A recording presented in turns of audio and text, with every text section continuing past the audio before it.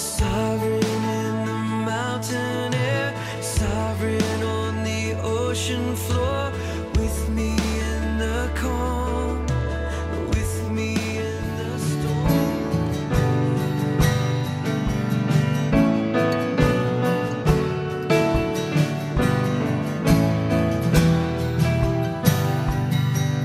My soul is anchored to heaven's holy veil. For Christ, the great high priest, died in my stead. Hold fast, God's promise will never fail. We are His, for Christ has risen from the dead.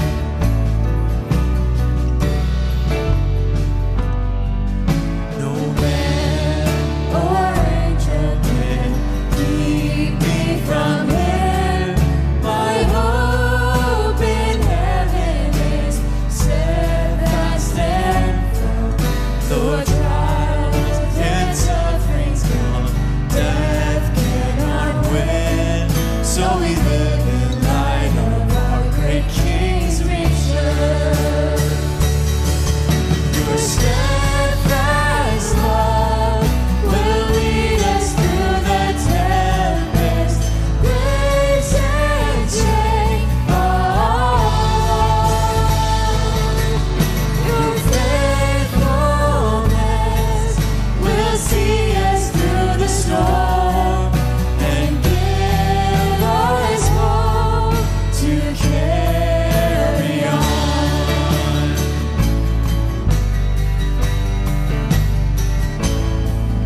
In faith, my ransomed soul will ne'er depart from Christ, my Savior, who freed me from sin. Rejoice, this confidence is sealed in our hearts by the Spirit who empowers us from within. Your steadfast love will lead us through the tempest. Grace and strength, your faithfulness will see us through the storm and give us hope to carry on.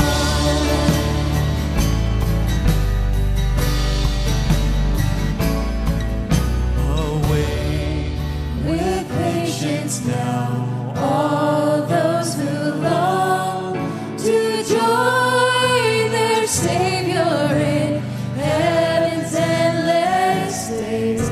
A glorious time will come when all will join the song in one loud voice. May Jesus Christ be praised. Your steadfast love will lead us through the tempest. Grace and strength, your faithfulness will see us through the storm and give us hope to carry on.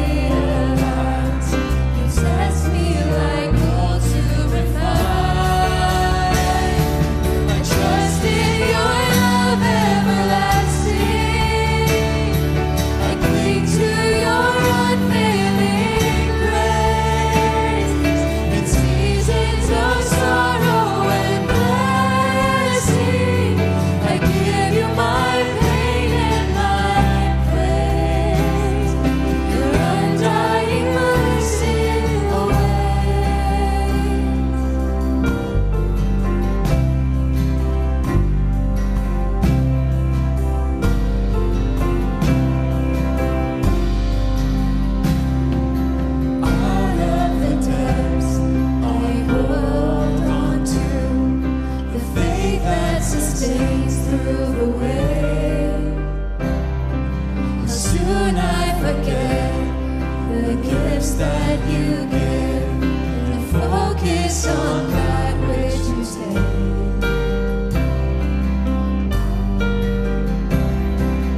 Out of the depths I cry to you. Only on you can I call. Mercy awaits, you promised me, no matter what storm may befall. I trust in your love everlasting.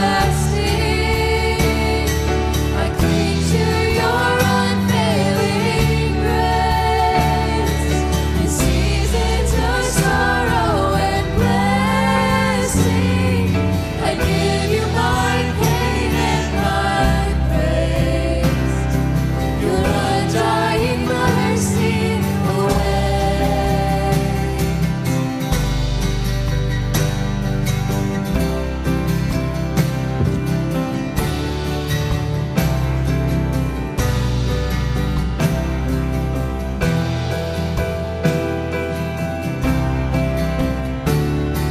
I trust in your love everlasting. I cling to your unfailing grace.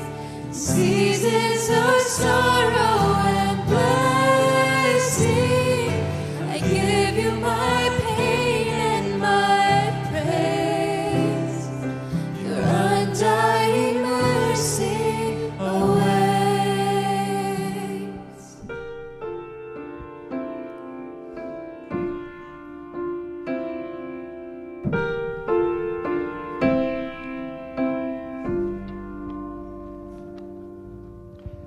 If you would remain standing, please, in honor of God's inspired, inerrant, infallible word, I would ask you to turn to 1 John chapter 5, verses 11 and 12. 1 John chapter 5, verses 11 and 12.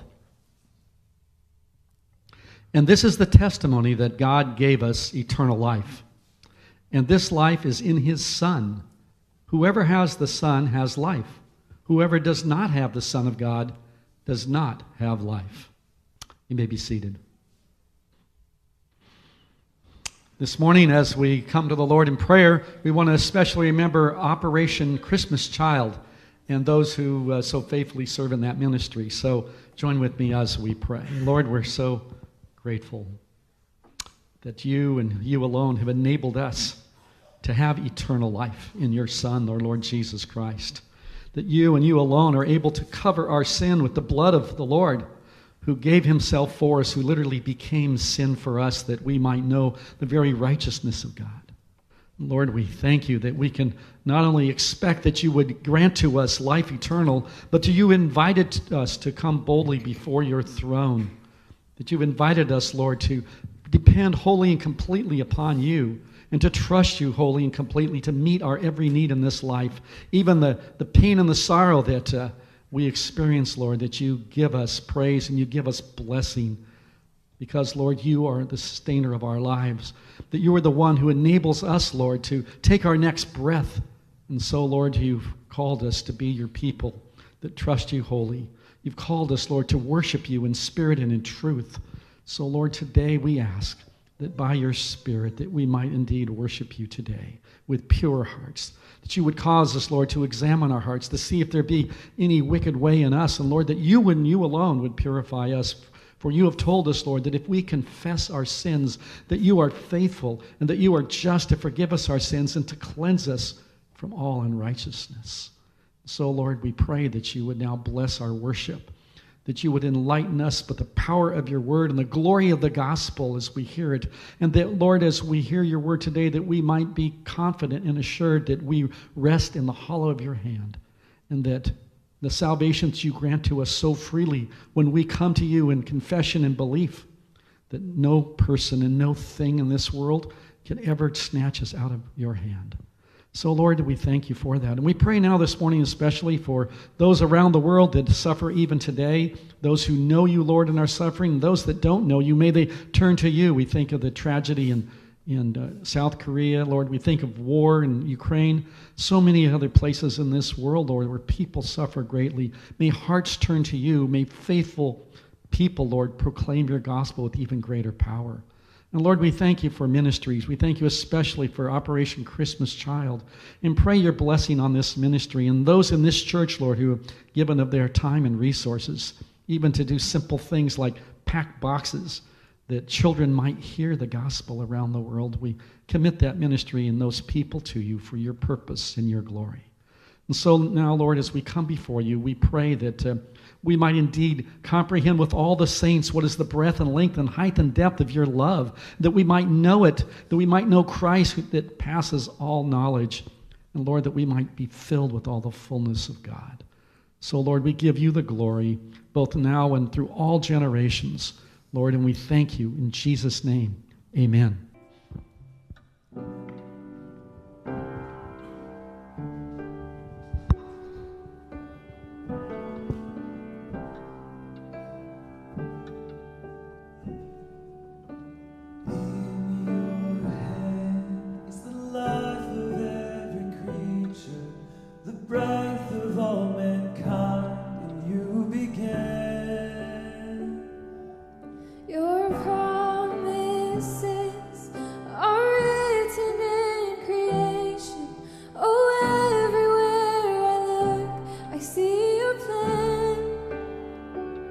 Even the rocks cry out, so I'll cry out. Heaven and earth will sing, so I'll sing. Holy, holy, holy, Lord God Almighty, you will find me singing worthy, worthy is the Lamb.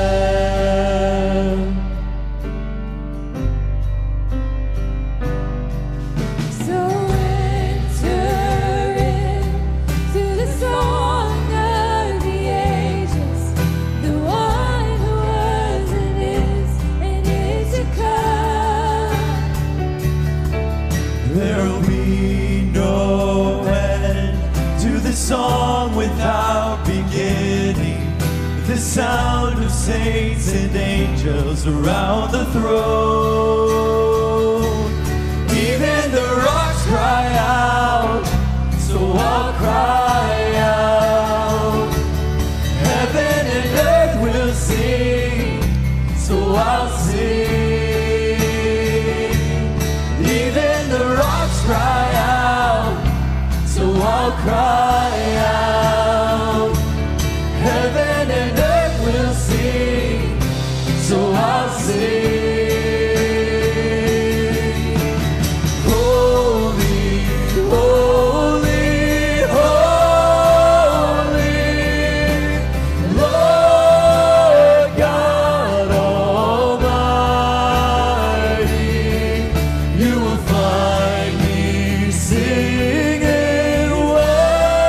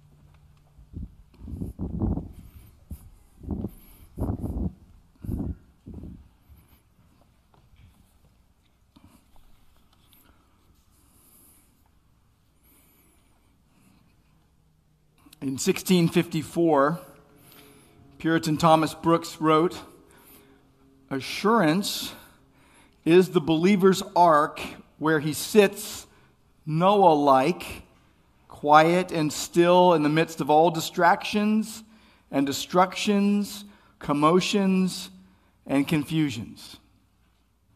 However, he said, most Christians live between fears and hopes and hang, as it were, between heaven and hell. Brooks said sometimes they hope that their state is good. At other times they fear that their state is bad. They hope that all is well, then they fear that they shall perish by the hand of such corruption and by the prevalency of such or such a temptation. They are like a ship in a storm, tossed here and there. Sinclair Ferguson said, lurking beneath the stresses and anxieties of modern life are the age-old questions, am I good enough? And have I done enough? They haunt some, they drive others, and they exhaust many into indifference or despair. There is a life-transforming solution in the gospel. It is a short answer with an eternally long message. And even so, many Christians are confused by what they see in their hearts, what they experience in their lives. They find life hard, and they go through ebbs and flows, and they feel that Romans 7 quandary that every true believer lives in. Like Paul said, I want to do the right thing. I delight in the Word of God, but sin is waging war in my soul, and I'm captive. And like Paul crying out in Romans 7:24, wretched man that I am, people will think I'm so wretched. Who's going to deliver me? And many miss the truth 2 verses later in Romans 8, verse 1, that says, there is therefore now no condemnation for those who are in Christ. And you might begin to ask questions. How do I know if I'm really a Christian? How do I know if I'm born again? How do I know if I've been regenerated by the Spirit of God? Many of you may doubt if you're even saved at times. And then you have the flip side, which is people who live with false assurance and think they're saved, but they're not. Many get deceived when doubt or pride creep in. And so because of this, and I know this is where many people are, I want to take some time today to help you see the basis and the hope of assurance of salvation as we focus on 1 John chapter 5, verses 11 and 12. And my prayer is that you will receive great comfort from the Scriptures. I'm praying that God would open the hearts of unbelievers to the truth. I'm praying that God would empower believers to live the truth, believe it. So what I'm hoping today is that this will help you, and it will help you help others, so that you or others won't be fearful or have false assurance.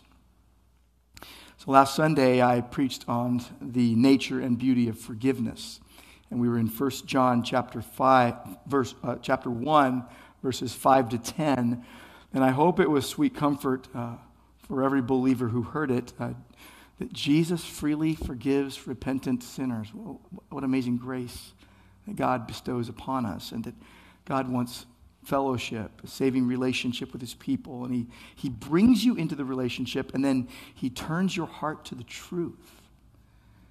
And whoever's in a saving relationship with God in Christ, they confess that they're sinful, they confess that they sin, and they want to live a life pleasing to God and have a tender heart and live in the power of the Holy Spirit. And as simple as that is to say, life is very complicated and there's a lot of moving parts, and sometimes it's really easy for us to get confused about what the Christian life is really about.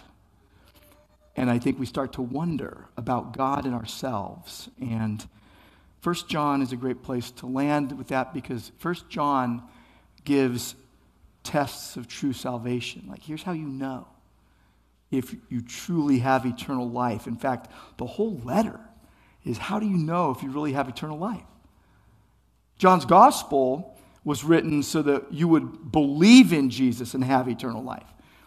In John chapter 20, verse 31, it says, "These are written that you may believe that Jesus is the Christ, the Son of God, and that by believing you would have life in his name." So the Gospel of John was written so that you would believe and have eternal life. But 1 John, this short letter, in fact, I was able to listen to it in its entirety as I drove to church this morning. In less than 10 minutes, you could listen to it in its entirety. 1 John's a really short letter, but what it's for is that you would know, if you're a Christian, that you would know that you have eternal life. Not that you would believe and have it, but that you would know you have it.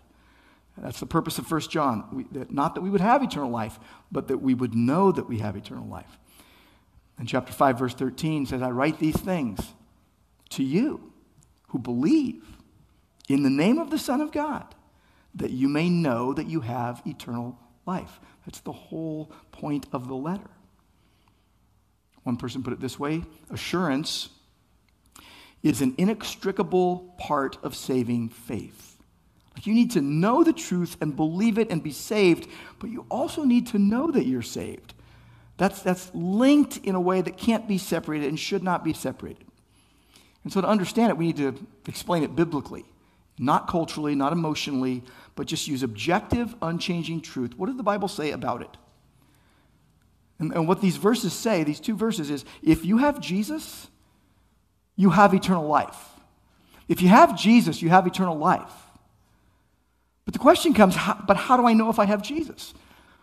Whenever I've had the privilege of showing someone the gospel and proclaiming it to them, and they come to faith in Christ, I will quickly go to 1 John 5, 11 and 12.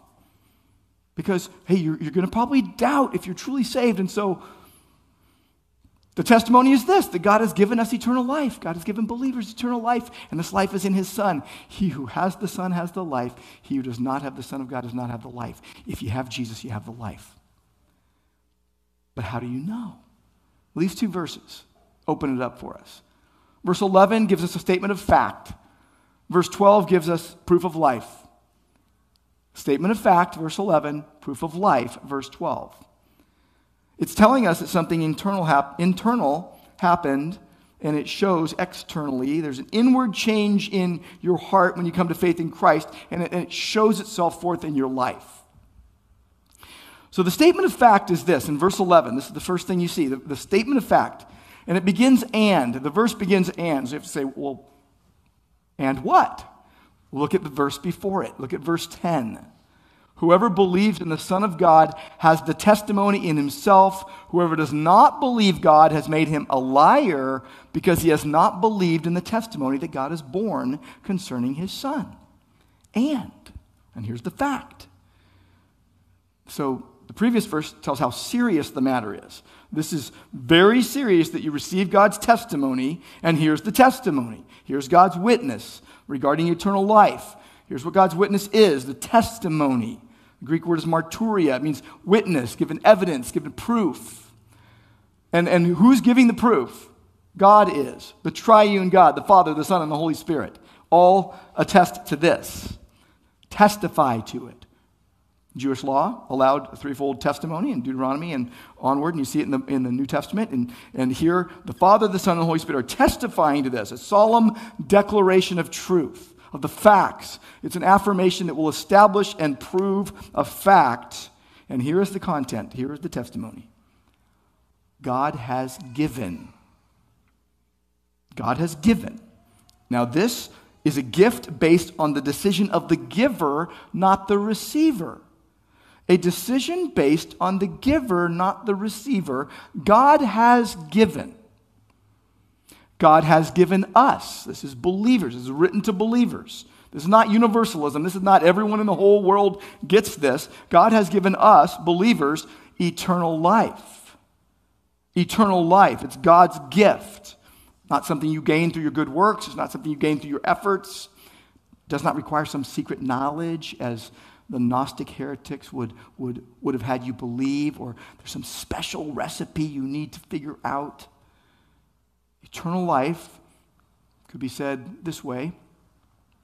It is the new redeemed existence in Jesus Christ that is granted by God as a gift to all believers.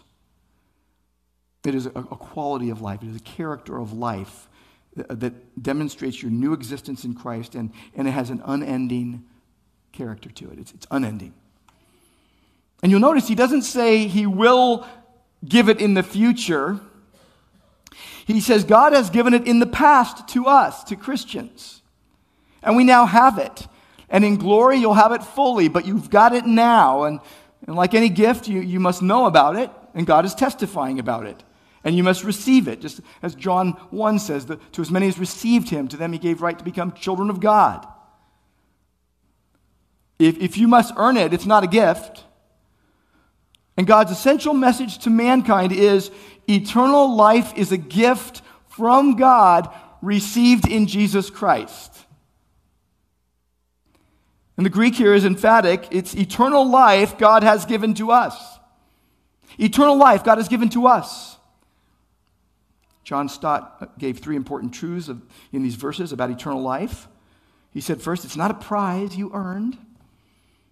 It's not a prize you could earn. You're not going to the carnival and winning a prize for playing a game. It's not a prize you could earn, but it's an undeserved gift.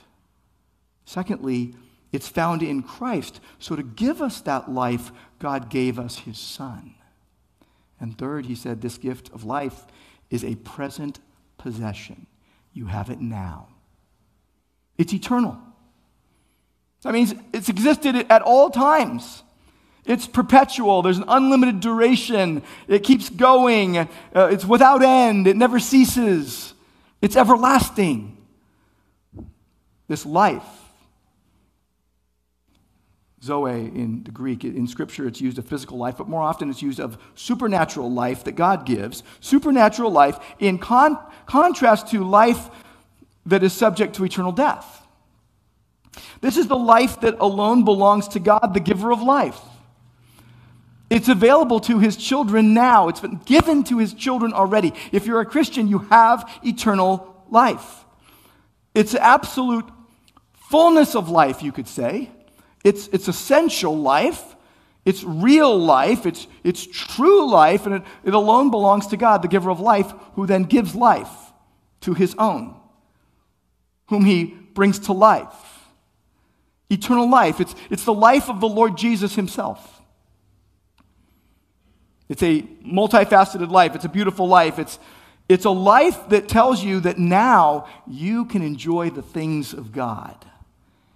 We're singing, we're praying, we're hearing the word, and things that you used to be indifferent to or maybe even despise, now you love. You want to do those things because you have eternal life.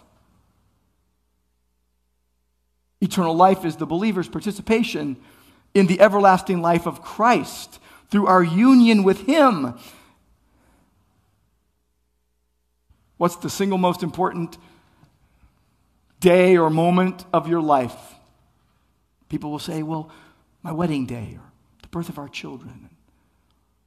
The single most important event in a Christian's life is the new birth. The new birth. Many Christians don't know how to describe it. They don't know what it means to the rest of their life with God. Like, what happens when you're born again? Jesus told Nicodemus, you must be born again. You must be born of the Spirit. You must be born of God. You must be born by something God does, that you didn't do. What happens when you're born again? Does everything just change immediately and really instant sanctification? Is it like a spiritual reboot? Like, hey, I've been wandering a lot, and so I'm going to get a little fresh start here and, get born again? What happens when you fail the first time? You're not born again anymore? Were you not born again to begin with? All these kind of questions. Eternal life was promised by God in the Old Testament. One example, Psalm 133, verse 3, the Lord has commanded the blessing, life forevermore. Eternal life was sought by the Jews of Jesus' day. Someone came to Jesus, they said, what should I do to inherit eternal life? I want eternal life. What should I do? And it comes only to those who believe God's testimony and place their faith in his Son, the Lord Jesus Christ. Jesus himself said in John 5:39, to those that were rejecting him, you search the Scriptures because you believe that in them you have eternal life, but it is the Scriptures that bear witness of me, pointing to me all the way through. So John says in verse 11, this is the testimony that God has given us eternal life. And this life is in his Son. It is in God the Son. It is in his Son. And you can compare that phrase with the phrase that Paul likes to use, in Christ. The only way to obtain this life is by believing in Jesus Christ, by believing in the Son. Jesus is eternal life. The eternal life that was with the Father from the beginning, 1 John 1:2. Eternal life. And this phrase eternal life happens, you see it about 41 times in the New Testament. Most often in John's writings, like 20-some times, 21, 23 times. Most commonly recognized in John 3:16. Everyone who believes in him will not perish but have eternal life. John 3:36, the one who believes in the Son has eternal life. This is Jesus testifying of himself. Jesus declared, just as the Father raises the dead and gives them life, even so the Son gives life to whom he is pleased to give it. John 5:21. He said in John 5:24, anyone who hears my word and believes him who sent me has eternal life. But he said to some of his opponents, you refuse to come to me to have life. If you're not a believer today and you don't have Christ in your life, and you hear about Jesus, and you hear that he died on the cross in your place for your sins, he substituted himself in your place because of the great love with which God has loved us. And he died and was buried, and on the third day rose again. And when you believe this, and if you put your trust in Jesus, he will forgive you, he will save you, he will give you eternal life. And Jesus says, you refuse to come to me to have life. And once you hear about the life in Christ, and you say, I'm good, I don't need it. I don't need to believe that. You're refusing to come to Christ, who is the way, the truth, and the life. When Jesus fed the 5,000, Jesus declared himself to be the bread of life. The bread of life. He said, for my Father's will is that everyone who looks to the Son and believes in him shall have eternal life. And I will raise him up on the last day. There's your assurance. Speaking of his sheep, Jesus promises, I give them eternal life, John 10:28, and they will never perish. And no one, and some people, by the way, some people will say, I used to be a Christian, now I'm not anymore. That's just not possible. You're either a Christian forever or you're not. You either become a Christian and you're a Christian eternally once you become a Christian, or you're not a Christian. You can't say, I was a Christian before and I'm not anymore. It's just not possible. It's not a thing. It's a thing people made up, but it's not a thing. You know when people make things up that aren't things? And they tell you that it's a real thing, but it's not a real thing? And then everyone starts believing that it's a real thing, but it's not a real thing? You need to believe real things. Speaking of his sheep, Jesus promises, I give them eternal life, and they shall never perish. And no one can snatch them out of my hand. Not even you. You can't snatch yourself out of Jesus' hand. If you've been given eternal life by Jesus, And who that has it would not want it? No one can snatch them out of my hand. His kung fu grip is stronger than yours. In the face of death, Lazarus had been dead in the tomb for 4 days, and Jesus declares to Martha, I am the resurrection and the life. He who believes in me will live even though he dies, and whoever lives and believes in me will never die. We just had a service for Colleen Songer, our beloved Colleen Songer, who was a member of the church for many years, and she went home to Jesus on October 1st, and we were remembering the gospel yesterday, remembering her life in Christ, and we I don't know how many times, I've said these words at a funeral, at a memorial service. Jesus said, I'm the resurrection and the life. He who believes in me will live even though he dies, and whoever lives and believes in me will never die. And you know what Jesus asked right after he said that? Do you believe this? Do you believe it? Do you have this life? Do you have this life? It's the dominant theme that's running through John's gospel and through these letters and through the entire Bible and the golden chain of redemption of God saving fallen mankind from themselves and their own sin and the wrath that will come upon them unless and until they believe in the Lord Jesus. And Jesus is said to give this eternal life. It's a gift from God that comes only through Jesus Christ our Lord, in contrast to the death that is the natural result of sin. The gift of eternal life comes to those who believe in Jesus Christ, who is the resurrection and the life. And this life is eternal. This life is perpetual. This life is unending. This goes on and on. The beauty of eternal life. And here's what you need to know. If you're a Christian, you have eternal life now. You're not experiencing it fully like you will in glory one day, but you have eternal life now. You don't have to wait for it. And if you go try to buy a refrigerator today or a couch, you might be waiting weeks or months, especially if you want a custom one. You got to craft it for you. You got to wait. It's tough for us to wait. The waiting is the hardest part for us, right? This should be a really good thing for those of us that like, if the drive-through is too slow, we're upset. If they don't get us our food in 35 seconds, they have to give it to us for free because we are so impatient. You don't have to wait to enjoy eternal life, believer. It's not something that starts when you die. It starts when you exercise faith in Christ. It is a current possession. You have it. And eternal life is linked with Jesus Christ. This is what Jesus prayed in John 17, this intimate moment when God the Son is praying to God the Father, and he says, now this is eternal life, that they know you, the only true God, and Jesus Christ whom you have sent. And Jesus is equated eternal life with the knowledge of God and his Son. There's no knowledge of God without the Son. It is through the Son that the Father reveals himself to the elect. This life-giving knowledge of the Father and the Son is a real knowledge. It is a true knowledge. It is a personal knowledge. You know. You know. There are some on Judgment Day who claim to be followers of Christ, but never really had him. And to those, Jesus will say, I never knew you. Depart from me, away from me, you evildoers. Jesus said he would say that. I'm not making this up. Jesus said it. Because in Eden, we rebelled against God. We're banished from the tree of life. We did it. We rebelled. And God will graciously restore our access to that tree of life, the access provided through Jesus, the Lamb of God who takes away the sins of the world.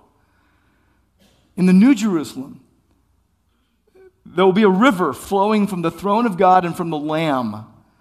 And on each side of the river, there's the tree of life, and the leaves are, it says, for the healing of the nations. The gospel can heal your heart. The gospel can heal your soul. Because every sinner now, right now, whoever hears these words, right now, Right this very moment, right now. Every sinner is invited to know Jesus Christ and receive eternal life. Even in Revelation 22:17, it says, let the one who is thirsty come. Let the one who wishes to take the free gift of the water of life. Do you have eternal life? You know. It's written so that you would know. If you have eternal life, you confess your sin to God. You accept his provision of a Savior on your behalf. Romans 10:13 says, all who call upon the name of the Lord will be saved. You call out in dependence. You call out, cry out in your need. Not for a quick fix, but for an eternal salvation. Knowing that Jesus Christ, God the Son, died for your sins. He rose on the third day. Believe that good news, friends. Believe it. Trust the Lord Jesus as your Savior. You will be saved. The testimony, God has declared it true. These are the facts that God has already done it, irrevocably accomplished, had given us, personally, every believer, you're not left out, believer. You who think you're a shadow on a back wall, you're not left out of this if you're a believer. You that feel like you're invisible, you're not left out. He has given us eternal life. He's bestowed eternal life on his children. We should be calling John the apostle of eternal life. He just wrote about life all the time. And he said this life is in his Son. Jesus not only gives the life, he is the life. He's the source of life. He's the creator of life. He's the sustainer of life. And here's the paradox. He died to conquer death. And because he lives, we will live also. Samuel Rutherford once said, our hope is not hung upon such an untwisted thread as I imagine so, or it is likely. I've asked a lot of people if they know what's going to happen when they die, if they know they're going to be with God forever in heaven when they die. And I've received the answer a lot of times, I hope so, which is a great alley-oop to share the gospel of the grace of God in Christ. But Samuel Rutherford said, our hope is not hung upon such an untwisted thread as I imagine so, or it is likely. He said, but on the cable, on the strong tow of our fastened anchor, is the oath and promise of him who is eternal truth. Our salvation is fastened with God's own hand and with Christ's own strength to the strong stake of God's unchangeable nature. If you're a believer, your salvation is not dependent on you. Your eternal life is not dependent upon if you're good enough or if you hold on long enough. It is tied to the strong stake of God's unchangeable nature, that the eternal God gave you eternal life when you believed in the eternal Son and trusted his finished work on the cross. Eternal life is given to lost sinners by God. It wasn't on your wish list. You weren't growing up all the time thinking, I hope that God saves me. You have to get lost before you can get found. You got to get lost before you can get saved. You got to know you're lost. And it wasn't on our wish list to be told we were lost and under the wrath of God because of our sins. We were not wanting that, but God gave us what we did not want. And he gave you a desire to want what you did not want. And he gave you the ability to love what you did not love. But God, being rich in mercy because of his great love with which he loved us, made us alive together with Christ. Those are the facts. Bank tomorrow on that, believer. Bank today on that. Any day you have breath in your lungs, bank your assurance on that. Those facts. And then verse 12. The proof of life. The proof of life. Here it is. Verse 12. He who has the Son, the one who possesses the Son, the one, here's how you can put it, the one who has Jesus present in their life. Who possesses the Son? The one who believes that Jesus is the Son of God, 1 John 5:5. That's the one who has the Son. See, the idea of having, you might not use these terms very often, but having the Son is the result of receiving or believing the testimony of God concerning his Son. It is very exclusive. There is an exclusivity to it. Only those who believe the Father's witness to the Son and acknowledge Jesus as Lord and Savior have eternal life. This should be a sober warning to anyone who rejects Christ, that as the writer of Hebrews says, how will you escape if you neglect so great a salvation? You are either alive or dead. As one person once wrote, other refuge have I none. I hang my helpless soul on thee. He who has the Son, it's from the parallel statement in verse 10. If you go back to verse 10, whoever believes in the Son of God has the testimony in himself. Whoever does not believe God has made him a liar because he has not believed in the testimony that God has borne concerning his Son. The parallel statement is clear. Believing is the same as having. It's essentially identical to John 3:16, that whoever believes in him should not perish but have eternal life. That you have the life that is in the Son. There's no true life outside the Son. There's no way anyone will ever be saved apart from Jesus Christ. And you are living now either in a condition of spiritual life in Christ or spiritual death in Adam. There's no middle ground. There's no plan B. You're not going to get some escape route that, you say, well, I got a friend who works there, and they're going to let me in the side door when the bouncers aren't looking. The word has stands for fellowship with Christ, that you have eternal life. By faith, the believer has believed Jesus Christ is the Son of God who said, I am the life. And because of faith, then Jesus and you are inseparable. What a comfort to the struggling heart. What a joy in the midst of your pain. What a wonderment to say, wow, this is true about me no matter what I go through, that God's assurance in Christ anchors me in life's storms. All by grace.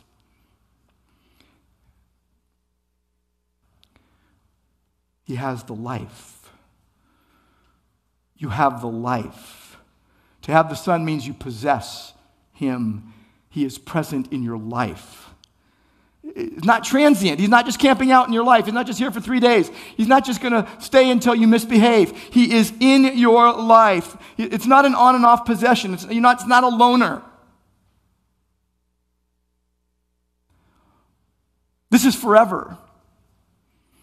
The continual possession of life in Christ. Literally, you possess Christ. You have him continually. This is possession through confession. You have personal possession of the Father through confession of the Son. You are God's possession, and you possess life in Christ. You believe in the Lord Jesus and are saved. That's what it means. And it means that you fully surrender to God. A lot of people say, well, I'm dabbling in Christianity. I believe in Jesus, but I don't really want to follow the Bible. I believe in Jesus, but I don't really like Christians. I believe in Jesus, but I don't really want to be a part of the church. I don't know how to break it to you, but those aren't things. For a Christian, what it means is you've believed in the Lord Jesus and were saved. That doesn't mean you dabble in Christianity. Doesn't mean you're doing it for a little while to see if it works out. That you're on a test run. You're on a 90-day trial. That's not what it means. It means you have fully surrendered your life, your soul, your heart to Christ as Lord, and you're trusting him to lead you and guide you and protect you and provide for you. It means you're promising something that you... But by the way, a lot of people will say, well, again, I'll go with Jesus until he doesn't fit my life anymore. No, that's not what it is. That's not a thing. This verse doesn't know anything about what you're saying.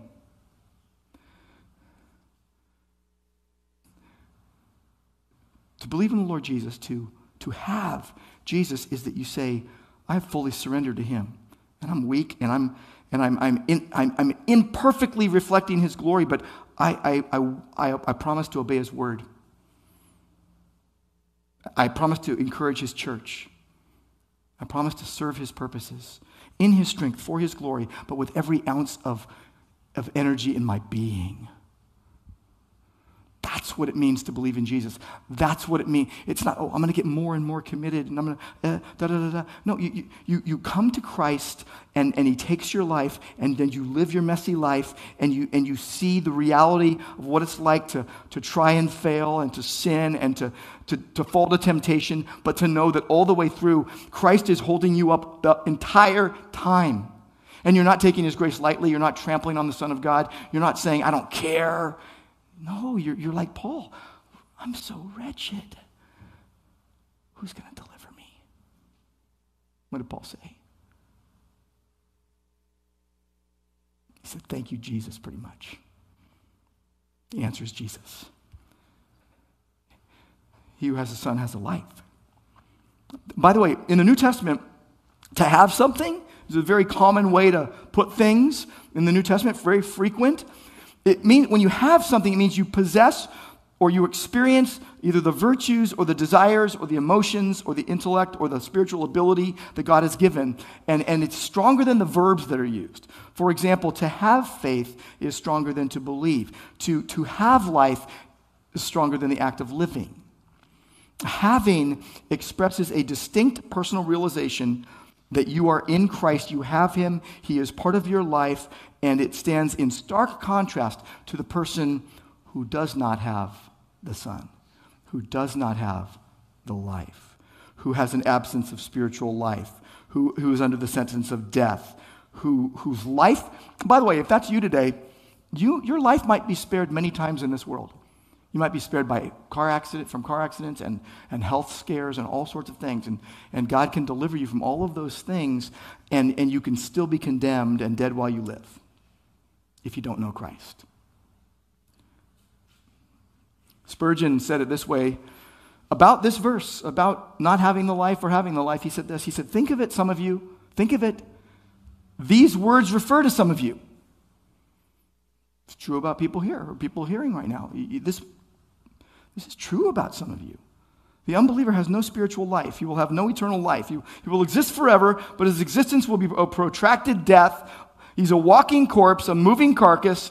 He has not the Son of God. That is, he has never trusted in Jesus to save him and never submitted himself to the guidance and governing of the King in Zion. And that's the key.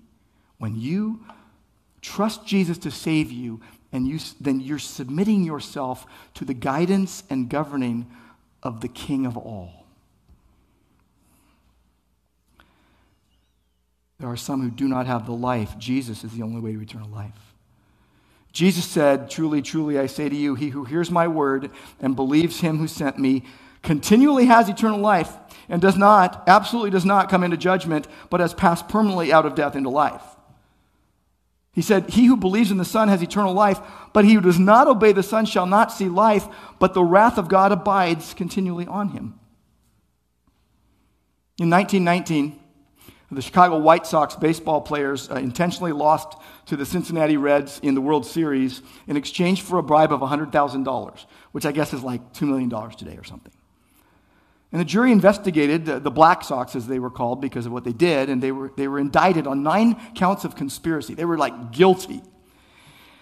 And the pitcher, Eddie, I can't pronounce his last name, but I'm pretty sure it's Italian, so that's good. He says, I don't know why I did it. I needed the money. I had a wife and kids. Mysteriously, the court records of their confessions were lost. And so the Black Sox were acquitted of all charges, except they had a permanent ban of ever playing Major League Baseball again. Now, some of you are thinking to yourself, I want that kind of escape clause. I'm fully guilty, and I'd like to get away with it. There will be no escape clause for those who do not have the Son. You have Jesus or you don't. That's the way it is. You have Jesus or you don't. Believe in the Lord Jesus and you will be saved. If you reject him, you will not be saved. You only have Jesus because he has you. You only possess Jesus because he possesses you. You could say, I possess Jesus, lowercase p, because he, capital P, possesses me. We have to be careful how we say it, right? I mean, humanly speaking, you chose to follow Jesus. But Jesus said in John 15:16, and I can't get around these words, you did not choose me, but I chose you. Now, how do you square that in your mind? How do you square that? Just let God renew your mind. Just keep going back to the Word and know that, God is sovereign. I am sinful. He chose to save me. He moved in my heart such that I would be open to the truth, and I believed, and he drew me to myself, as the Bible says, by his grace. And he didn't demand or brutalize my will. He changed my will. He changed my will lovingly. He changed my will decisively. He gave new life to the spiritually dead so that I could respond all by grace. There are some people who treat following Christ as a donor type of option. They'll say, I'm a silver donor. I gave 500. I got a bit. It's going to take me a little ways down the road. Others say, no, I'm a gold donor. I gave 1,000. And others like, well, I'm a platinum donor, and I gave 10,000. See, in Christ, you're not joining with different levels of buy-in membership. It will cost you everything, as Steve Lawson put it. You don't buy into Christ, you're bought into him. You're bought with the precious blood of a lamb unblemished. Don't be like the guy who said, I want $5 worth of God, please. Just enough to warm my heart, but not enough to make me want to love a beggar or forgive my neighbor. See, if you possess what you profess, your life is going to point to Christ on the aggregate. You go through periods of time, but you're going to repent. You're either Peter or Judas. If you're sinning and you're repenting, you're Peter. If you're Judas, you're like, I don't care. You will have an ambition to please God if you have the Son. It'll be your aim and goal in life. It previously was, I'm going to please myself and do whatever I want. But now I want to please the one who shed his blood to save my soul. How did that happen? And we do it imperfectly, but it's still a reflection of God's glory when you're changed by Christ, when you have new life in Christ, when you're transformed. What happens is you repent of your sins. You feel sorry for your sins. But it goes deeper than that. You say, God is holy, and he's righteous, and he can forgive me. And I desire to obey him. And I realize the first outward obedience is baptism. It doesn't save me, but an expression of my faith. And now you love God, and you want to be directed by him, and you declare your dependence on him in prayer, and you get direction constantly from the Word of God, and then you look around and you say, I've got a blood-bought family in Christ. I want to be with them. We're going to be together forever. I want to be with them. I want to link up with a local church. I want to know and be known. I want to serve.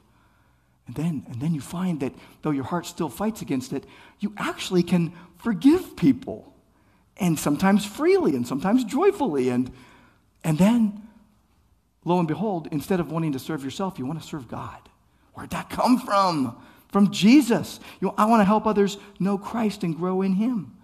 It's not about me anymore. And you love your Heavenly Father, and you love your Savior, and you're like, I got to tell people about him. Why wouldn't I? I need to make him known. I just gave you 7 things, by the way, that are proofs of if you have the Son or not. We'll slow it down, and I'll go over these really quickly, a little slower than I did before. But you must be born again. You must have a life that's been changed by the Lord. And if you have Jesus, you repent of your sins. Go back and listen to last week's sermon about that from 1 John 1. You can't believe in Jesus without repenting. You repent and believe.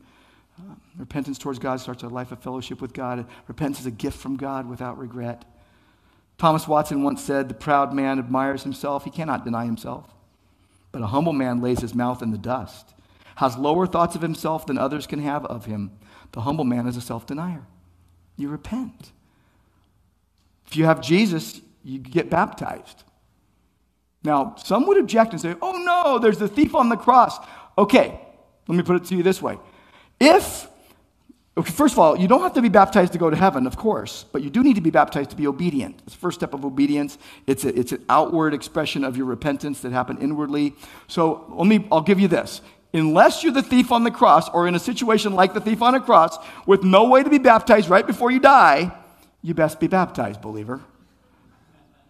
Horse trough ready after third hour today, right outside. You repent, you believe, and your first step of obedience is baptism. The person who has Jesus loves the Word of God and prayer, both. You're not tossed to and fro by every wave of doctrine, but you're not arrogant thinking you know it all. Obedient Christians are on the lookout for new ways to please God and open to fresh ideas for living obedience. And by the way, obedience is not accidental. It's purposeful. You look for it.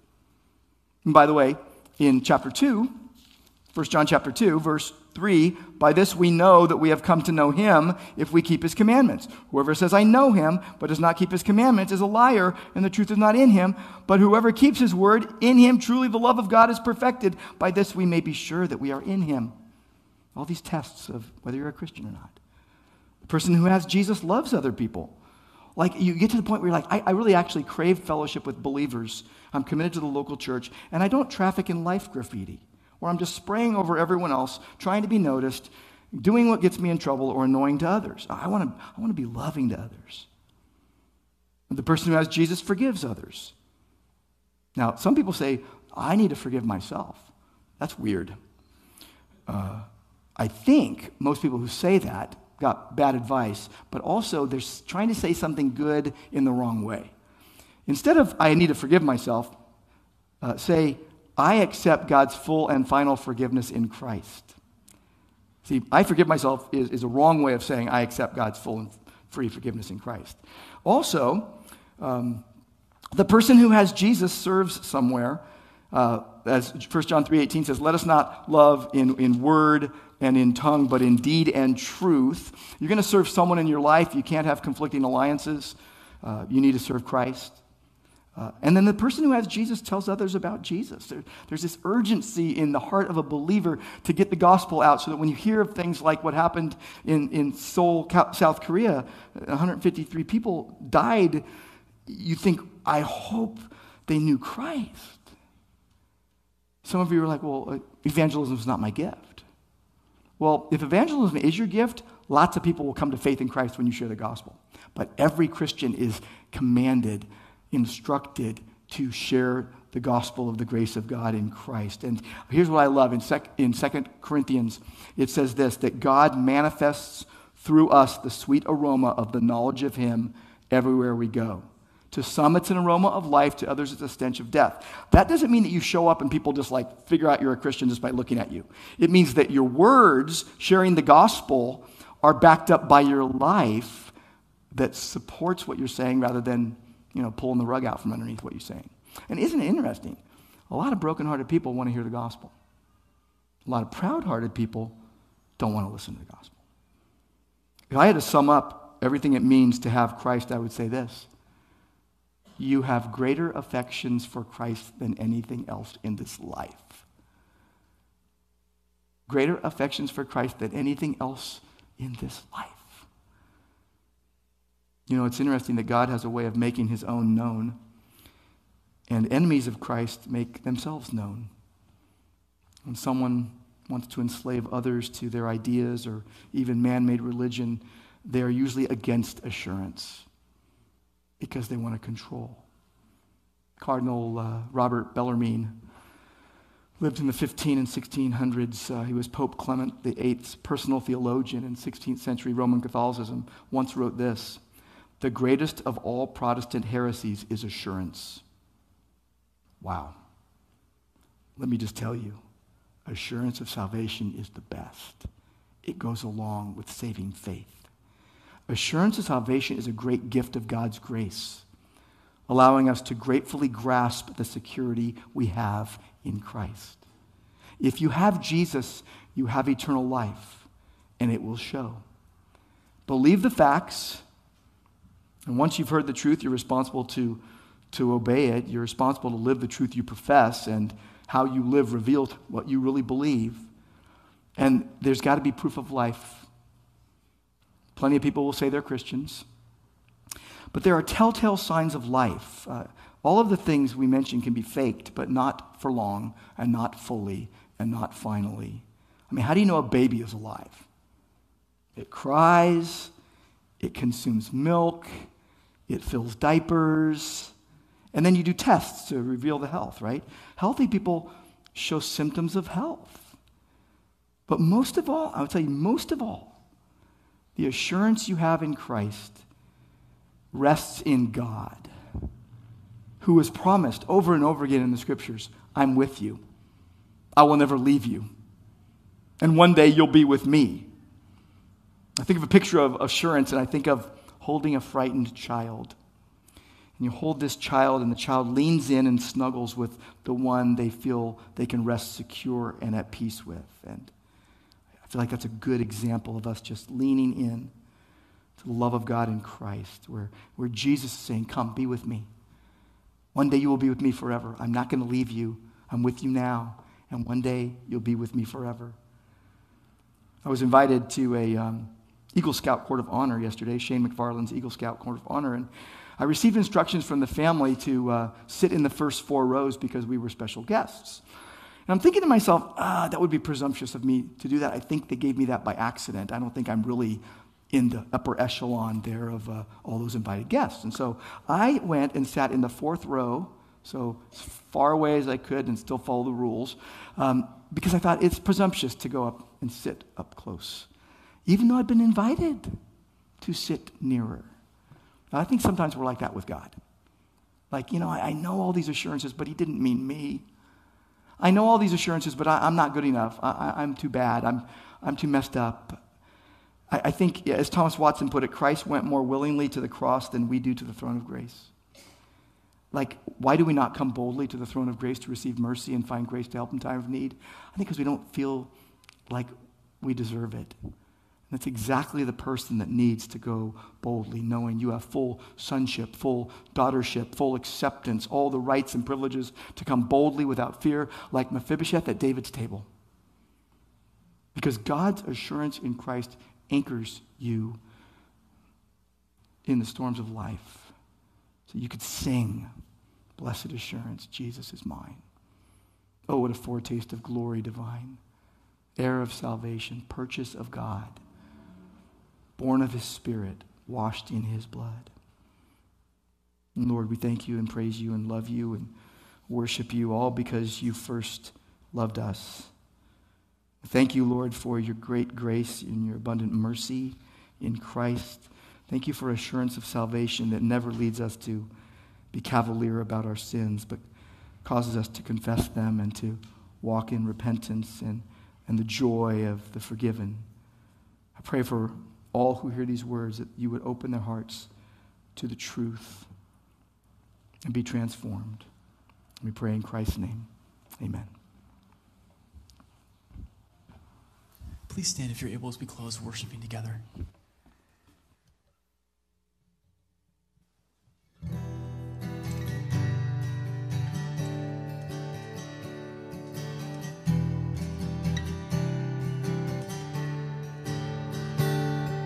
I trust in your love everlasting. I cling to your unfailing grace. In seasons of sorrow and blessing, I give you my pain and my praise. Your undying mercy awaits. I trust in your love everlasting. I cling to your unfailing grace. In seasons of sorrow and blessing, I give you my pain and my praise. Your undying mercy awaits.